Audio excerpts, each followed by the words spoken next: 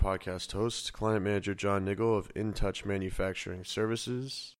InTouch is an American-owned company headquartered in Shenzhen, China, that specializes in everything from quality control product inspections to factory audits, social compliance, and sourcing. My guest today was born in Nanjing, moved to the U.S. when he was 9, and grew up in Reno, Nevada, in the United States. He is a returning guest on the podcast, so please welcome George Huang. Glad to be back. Excellent. George is going to be talking with me a little bit about 5 ways the smartest importers cut inspection costs. And this is a podcast based on a blog article that he wrote last month. So when we talk about product inspections, I think the benefits to the importer are pretty obvious. They get some boots on the ground in their factory that's making their goods. They get some oversight into what's going on, status of the order, quality levels. What is the reason, I guess, is that cost is a factor for importers. And it's maybe one of the reasons that importers are reluctant to engage with a third party to carry out inspections. Would you agree with that? Yeah, I agree.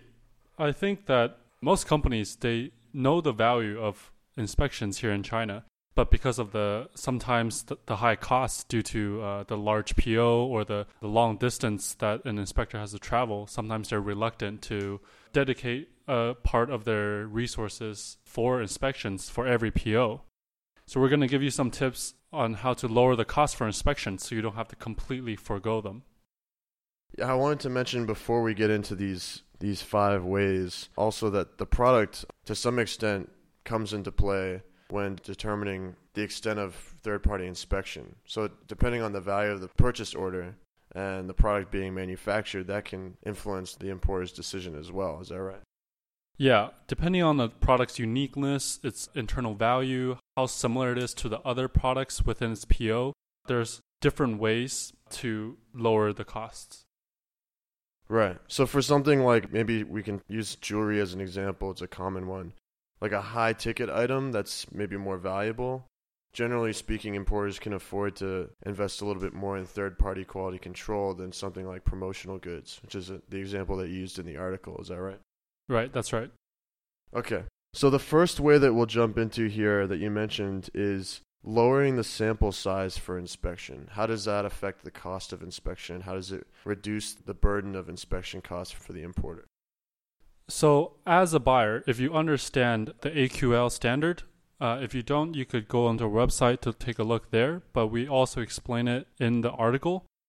Following the AQL guidelines, there are ways to lower the sample size of an inspection, which means the inspector at the factory will be inspecting a smaller number of the item.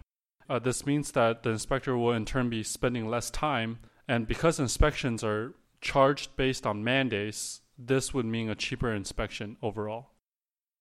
Okay, so basically by lowering the number of pieces inspected, that is decreasing the sample size inspected during the service, the auditor will most likely use up less time for the inspection. And because inspections are billed by time, generally lowering the inspection scope this way will save the importer money on inspection costs. Right. But it's important to note that because the sample size is smaller or the number of pieces inspected is less, that the result of the inspection is less representative of the entire PO. Right. Yeah, that's right. And that's sort of a caveat that we might give to importers when deciding on the inspection scope, which is that if they have a higher inspection scope, generally the inspection is a little bit more thorough, there's more transparency, and they can make more informed decisions when they interpret the inspection result. The second point that you mentioned is merging similar SKUs to save on inspection costs. So how does that work? So the idea behind it is very similar to decreasing sample size. You're basically inspecting overall less pieces of the entire PO. But the difference is when you're combining SKUs, usually you're combining 2 different SKUs of a very similar item. So for example, if you had 500 red hats and 500 blue hats, but instead of inspecting 80 pieces from each, which would result in a 160-piece inspection, you would combine the 2 SKUs and only inspect maybe 100 pieces. So overall, you're inspecting less, but it's still giving you a representative result. Right, yeah, this is a point that you mentioned. It was the focus of another article that you wrote earlier. And I think the main caveat here for importers is that they need to be making sure that when they merge SKUs, they only merge similar SKUs. Like you mentioned, the example of blue hats, red hats. If they only differ in color, that's one thing. But if different items are going through different processes, or if they're made of different materials or what have you, that sort of makes it very risky to merge SKUs and still get the same level of accuracy, I guess, during inspection. Is that right? That's right. Okay.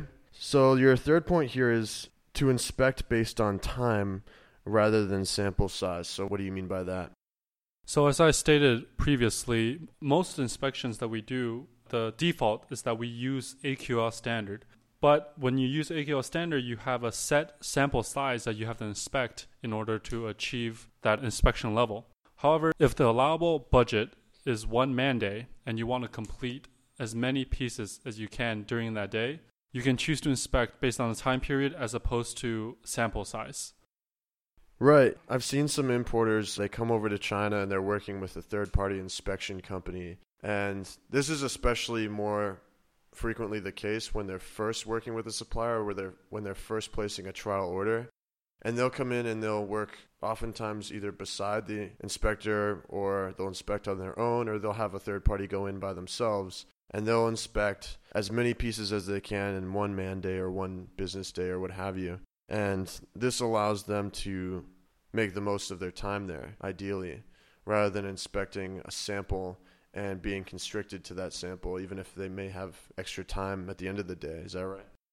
That's right. But there's also another caveat with this inspection method is that because you're foregoing the AQL standard, the inspection result won't have a pass or fail attached to it.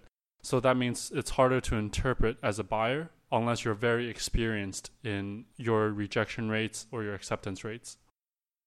Right, yeah. So without using AQL sampling, it's difficult for a third party to definitively say, does the order pass inspection, does it fail inspection? Because AQL is used to determine how many defects are acceptable, whether they're major or minor or critical defects.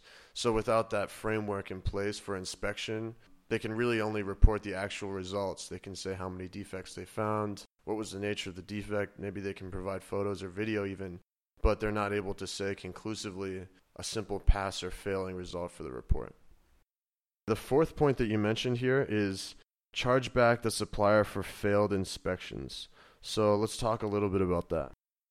Yeah, so one issue that a lot of buyers experience is that they'll often have suppliers fail an inspection over and over again for the same PO. Maybe it's for the same reasons, maybe it's for different reasons. Whatever it is, having to inspect the same PO multiple times really eats into the budget of a buyer. So in order to avoid this, one way as a buyer you can lower your inspection costs is to talk to your supplier about charging back to them if the initial inspection fails. Not only does this take some financial strain off of you as a buyer, this also incentivizes your supplier to resolve any quality issues that they may have had. Right, yeah, I've seen some importers do this as well, where they'll tell the supplier up front, or they'll, even better, some of them will note it specifically in the PO that they issue, which is if we see quality issues on the first run or after repeated inspections, we'll start charging back the supplier for those services.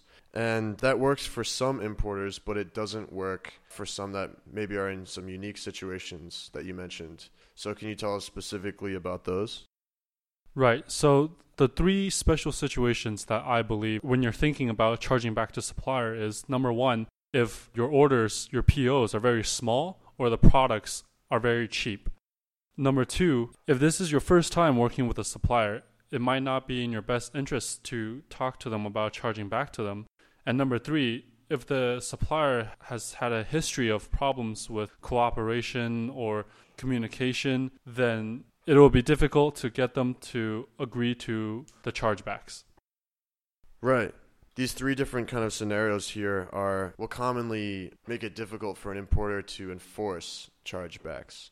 So I guess with a small quantity or cheap product, the implication there is that that particular importer probably isn't highly valuable to the supplier, so they might have less influence over the supplier.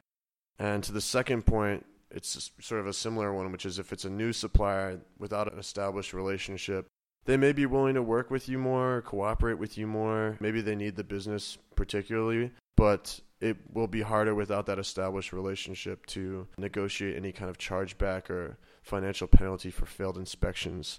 And to the last point, similarly, it's also self-explanatory, and that is if you have a history of problems with cooperation with your supplier, particularly where it comes to communication, it would be hard to expect them to cooperate with chargebacks as well. Would you agree with those? Yeah, I think those are right on point. Okay. And the last point that you mentioned here is by inspecting locally, importers can possibly cut inspection costs. So tell us a little bit about that. Right, because inspections are billed in two parts. One is the mandates necessary to complete the inspection, and the second is the expenses necessary to get the inspector to the factory in the first place. So let's say that your third-party inspection company only has inspectors in southern China, but your supplier is all the way in Shanghai. This would amount to a significant amount of travel costs and would in turn ramp up the inspection costs in total. One way to make sure the overall cost of your inspections are not getting out of control is to make sure that the distance between your local inspector and your supplier is not too far. Right, so pretty much what you're saying is that travel expenses are a significant cost incurred by the importer directly when they hire an inspection company. And in an effort to lower these costs, they should hire inspectors that are stationed or located relatively close to the inspection site so that they don't have to travel too far, they don't have to buy flight tickets or maybe even train tickets if they're located close enough to the factory. Is that sort of the gist of the argument there? Yeah. Okay. And what is, I guess, the overarching conclusion here for importers? Importers that are hoping to look after the quality and the status of their orders, while at the same time they're a little bit worried about the inspection costs that they might incur in doing so. I think it's very understandable for a lot of buyers to want to find lower cost options because a lot of the inspections can run into the hundreds, sometimes even thousands of dollars for one inspection. But as opposed to foregoing an inspection completely because of the high costs, it's much better to spend a lower amount of money, but to make sure that inspection occurs so that you have knowledge of how your PO looks like before it's shipped off. So really, we've gone over these ways that importers can save money. That is, they can cut inspection costs while still having people there to verify the quality and still have some transparency in their order, which is really, that's possible for most any importer. Would you agree with that? Yeah. Okay, great. I want to thank my guest, George Huang, for joining me today to talk about 5 ways that the smartest importers are cutting their inspection costs. So thank you, George. No problem, John. I want to thank our listeners for tuning in and remind you guys to check out our social media channels, LinkedIn, Facebook, Twitter, where we have some daily updates, some industry news, and some quality advice and tips for you guys. Check us out on YouTube for some on-site inspection videos and some interviews with industry experts. And finally, if you'd like to get in contact with us directly, you can drop us a line on our company website. That is www.intouchquality.com. Thank you.